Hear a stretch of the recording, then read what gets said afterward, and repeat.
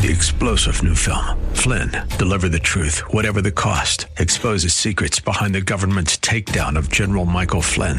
Flynn knew what the intel world had been up to. He ordered the first audit of the use of contractors. This set off alarm bells. He told the truth. He was the most dangerous person for Donald Trump to hire. They had to get rid of Flynn.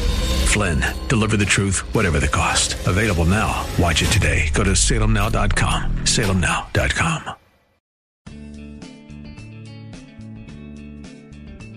Grace and peace to you, and welcome to Reaching for Real Life with Sean Azzaro, the senior pastor of River City Community Church in San Antonio, Texas. A church that exists to help people just like you find the real life you were created for and find it to the full. That's what Jesus promised in John 10:10. And we're in the middle of a series called Awake with a message called Eyes Wide Open. Pastor Sean is going to challenge you with this. Now, Jesus believed in and lived in relationship to an unseen spiritual world. So why do some people believe and others don't? How can we be awakened to unseen realities that have the potential to change our lives forever? You can follow along with the notes and discussion questions for your own Bible study on the sermon page as seen at reallife.org. We're picking up in 2 Corinthians chapter 4 and Ephesians chapter 6. It's part 2 of Eyes Wide Open.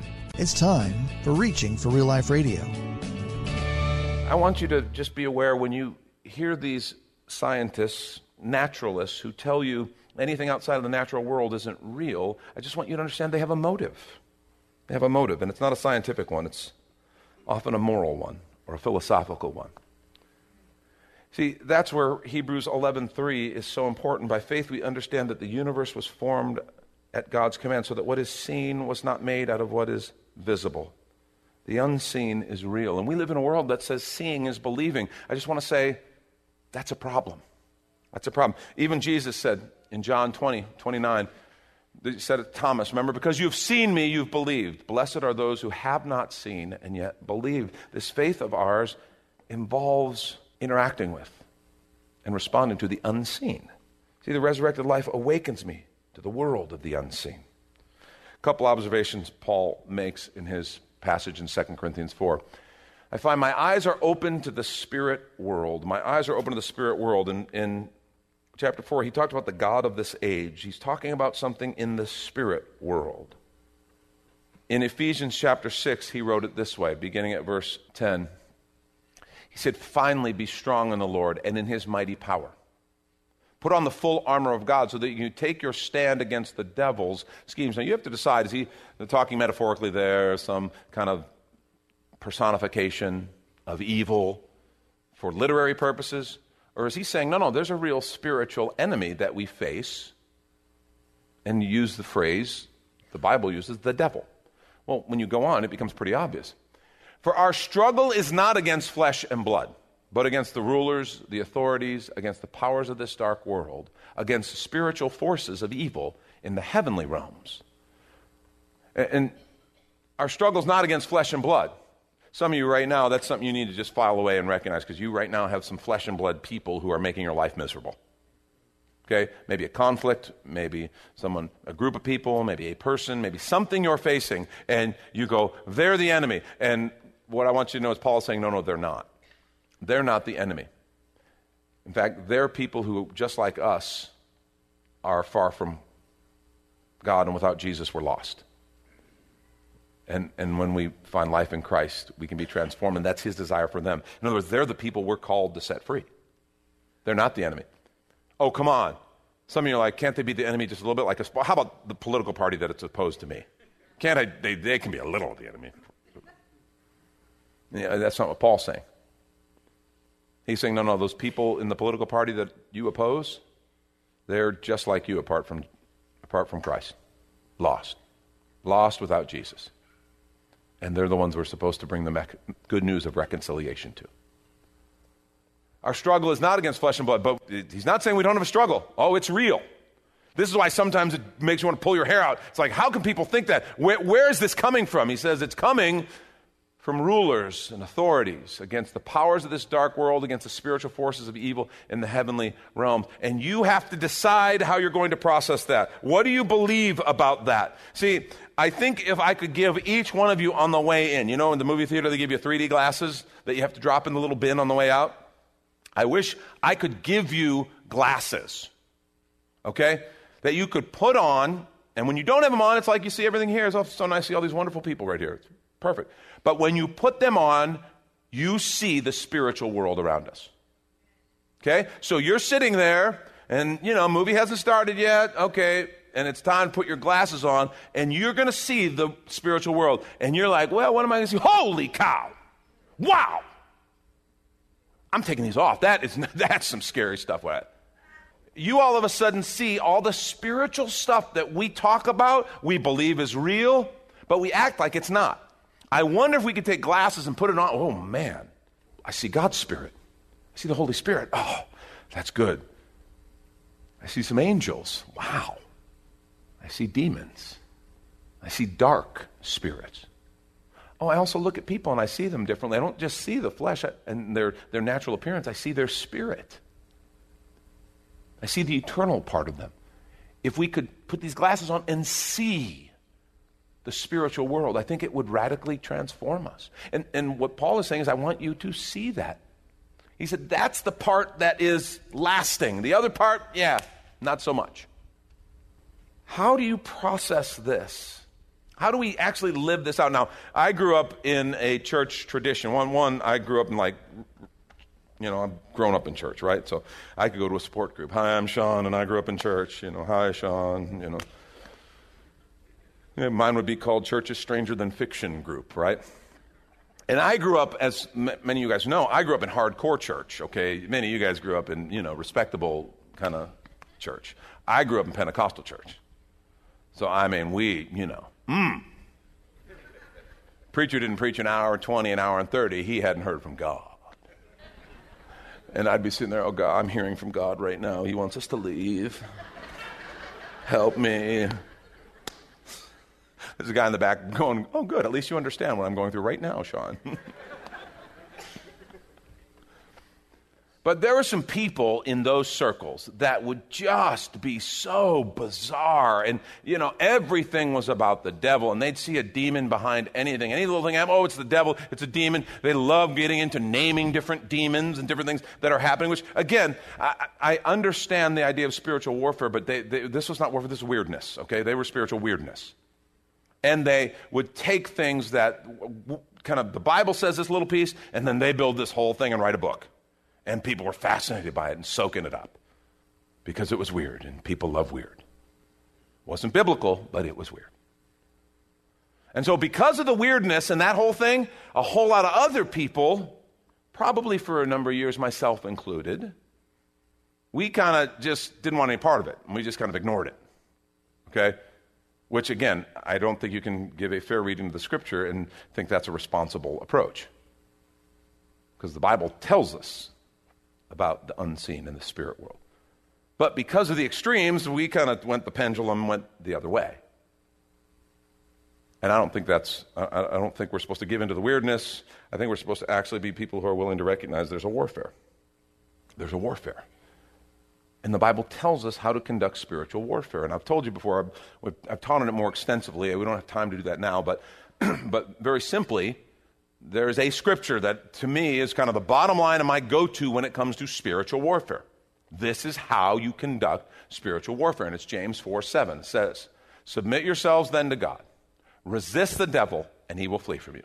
Okay? Submit yourselves then to God. Resist the devil, and he will flee from you.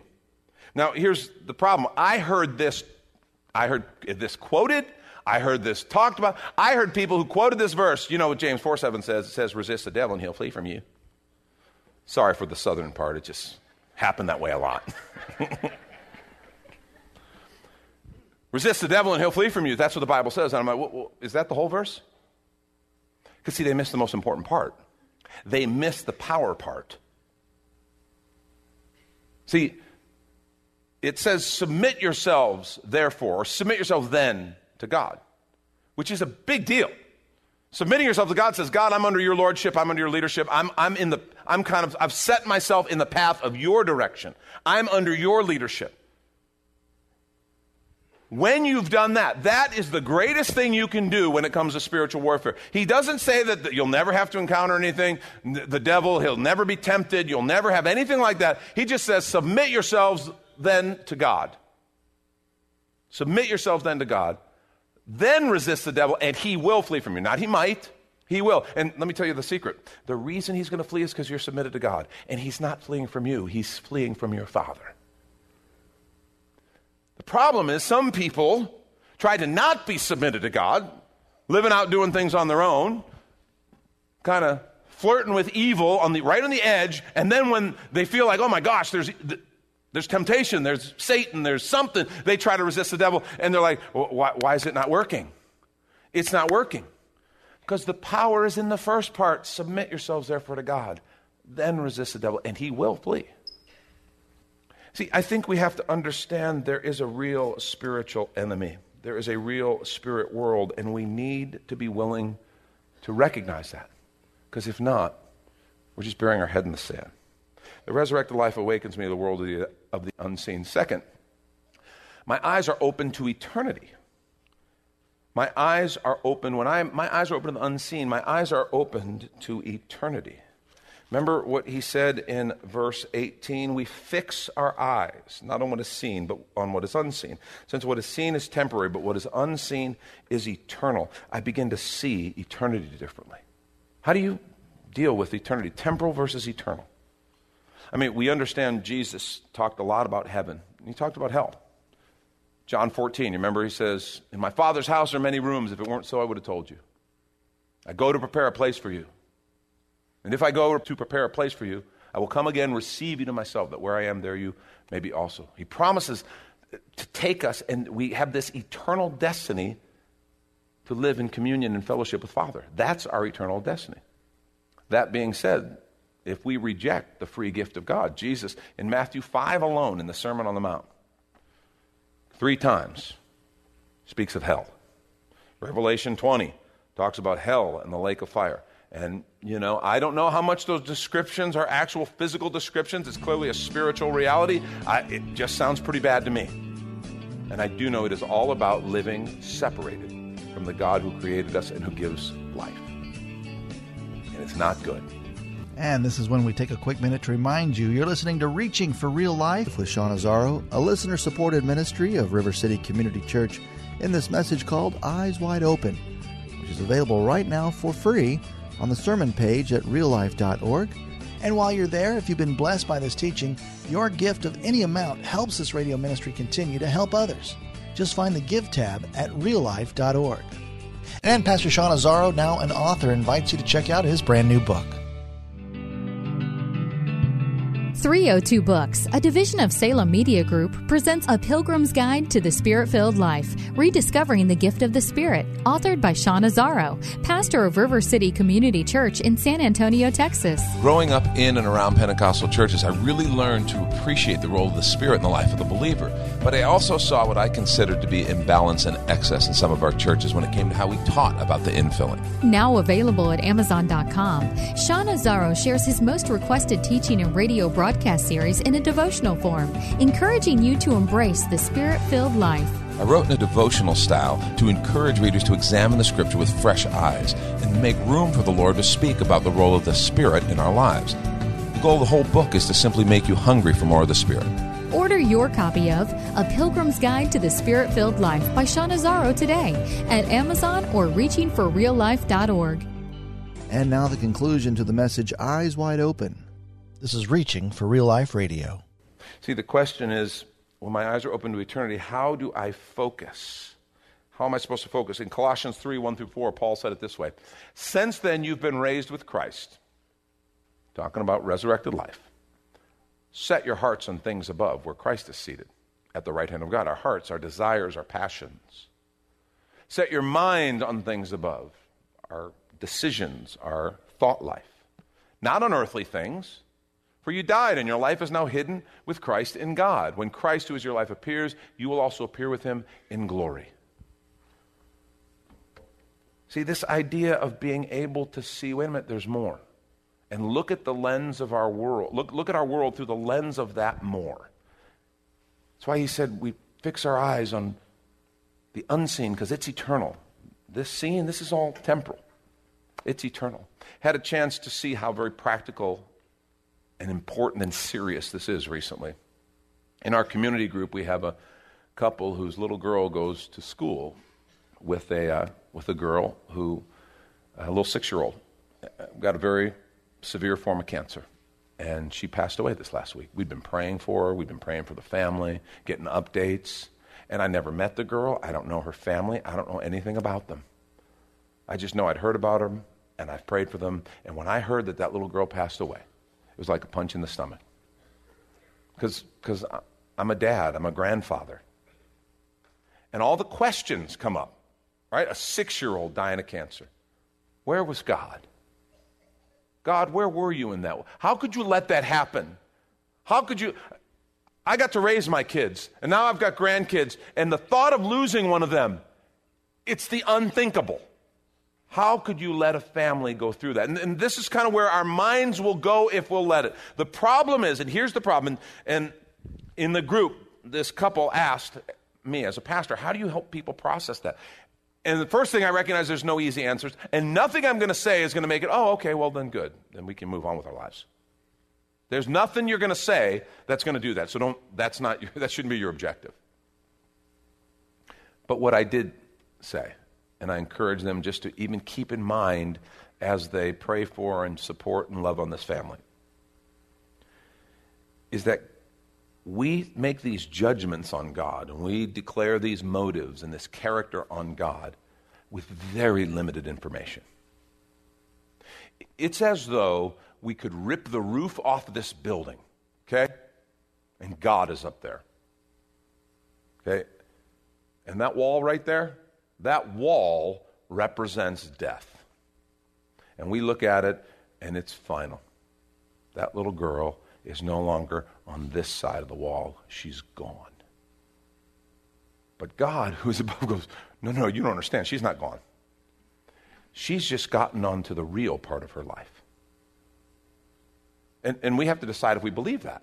We have to decide, do we really believe that? Because if we do, now it doesn't make it easier to the parent who had to let go of that child. Okay, it doesn't change that, except to say, my assumption is she's gone and it's over. And God's word says, no, Father sees. And this little part here, I don't care how long we live. This little girl only had 6 years, and that is tragic to me. That being said, in the scope of eternity, if we believe any of this, whatever 70, 80, or if we're really healthy, 90 years we get, it's a blip on the screen. And God says that is not the whole of your life. We're just getting started. The best is yet to come. Eternity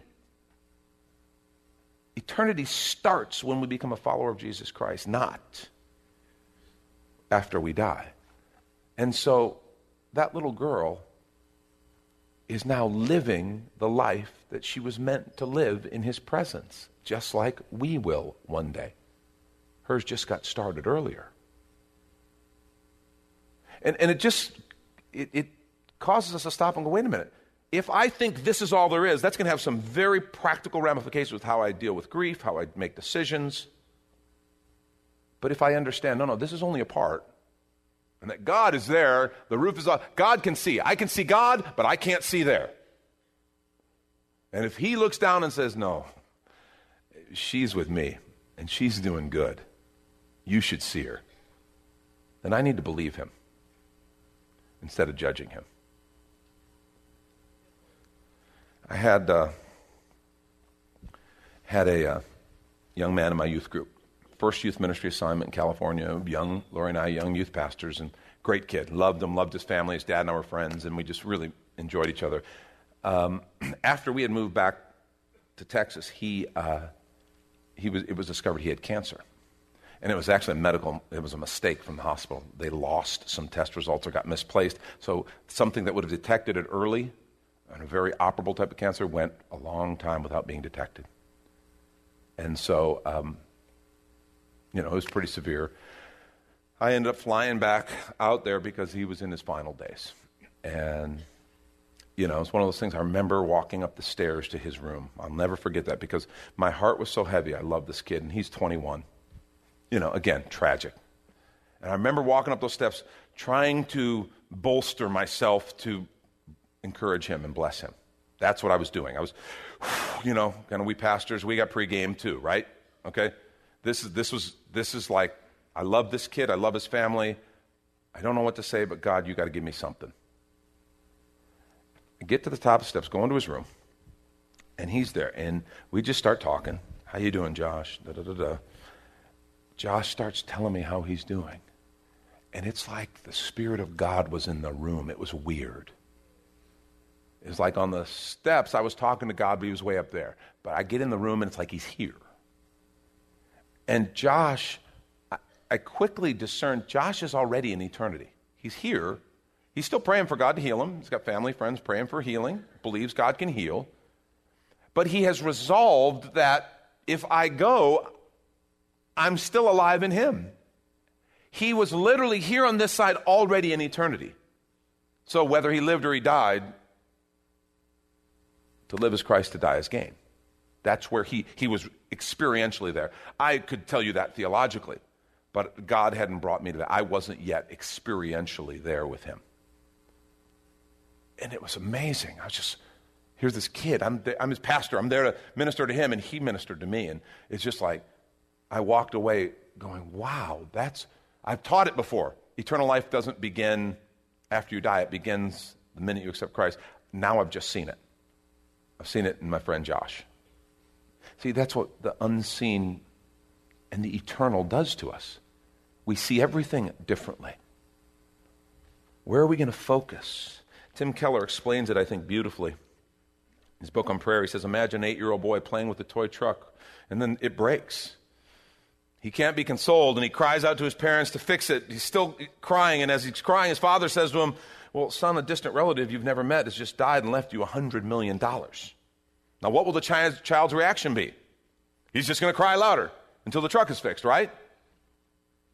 Because he doesn't have enough cognitive capacity to realize his true condition and to be consoled. In the same way, Christians lack the spiritual capacity to realize all we have in Jesus. This is the reason Paul prays that God would give Christians the spiritual ability to grasp the height, the depth, the breadth, the length of Christ's salvation. In general, our lack of joy is, as Shakespeare wrote, the fault, dear Brutus, is not in our stars, but in ourselves. We're like the 8-year-old boy who rests his happiness in his stars or his circumstances rather than recognizing what we have in Christ. See, my eyes are open to the eternal, and that changes things. I see the big picture. The resurrected life awakens me to the world of the unseen. And last thing, my eyes are open to reality, because when I'm closed off to the spiritual, to the supernatural, to the unseen, I am living with a partial reality. Remember what he wrote in 4:17? He said, for our light and momentary troubles. You think Paul's being kind of stiff upper lip kind of here? Is this a Winston Churchill thing? Or is he serious? Does he see his troubles? Like the prison, the sickness, the beatings, being shipwrecked, all the stuff that he really went through. Our light and momentary troubles are achieving for us an eternal glory that far outweighs them all. See, that's the reality. Because he understood this isn't all there is. He understood that this stuff I'm facing, man, it's going to be a blip on the screen. Because there's something bigger. I see my current situation, my circumstances differently, and now my view is more real. How do we get to that place where we can see reality? A couple of thoughts just on how to engage the unseen. The first is faith, right? That's what Hebrews 11, 1 and 2 told us. Faith. It's the confidence in what we hope for, the assurance about what we do not see. I want to challenge you. You want to learn to engage the unseen better? Very simply, in the areas where you know God has spoken, speaks through his word, speaks through prayer, where you know this is the way God would have me go. Step out in obedience. Act in faith, because that's where the power of God is released. That's where we begin to see. It's like the unseen begins to peek out from behind the curtain when we step out in faith. Sadly, I know Christians who have professed faith for years and have never actually stepped out in faith, and so they've never seen the power of God. And I got to tell you, their faith is pretty shaky. You want to actually see the unseen? Step out in faith.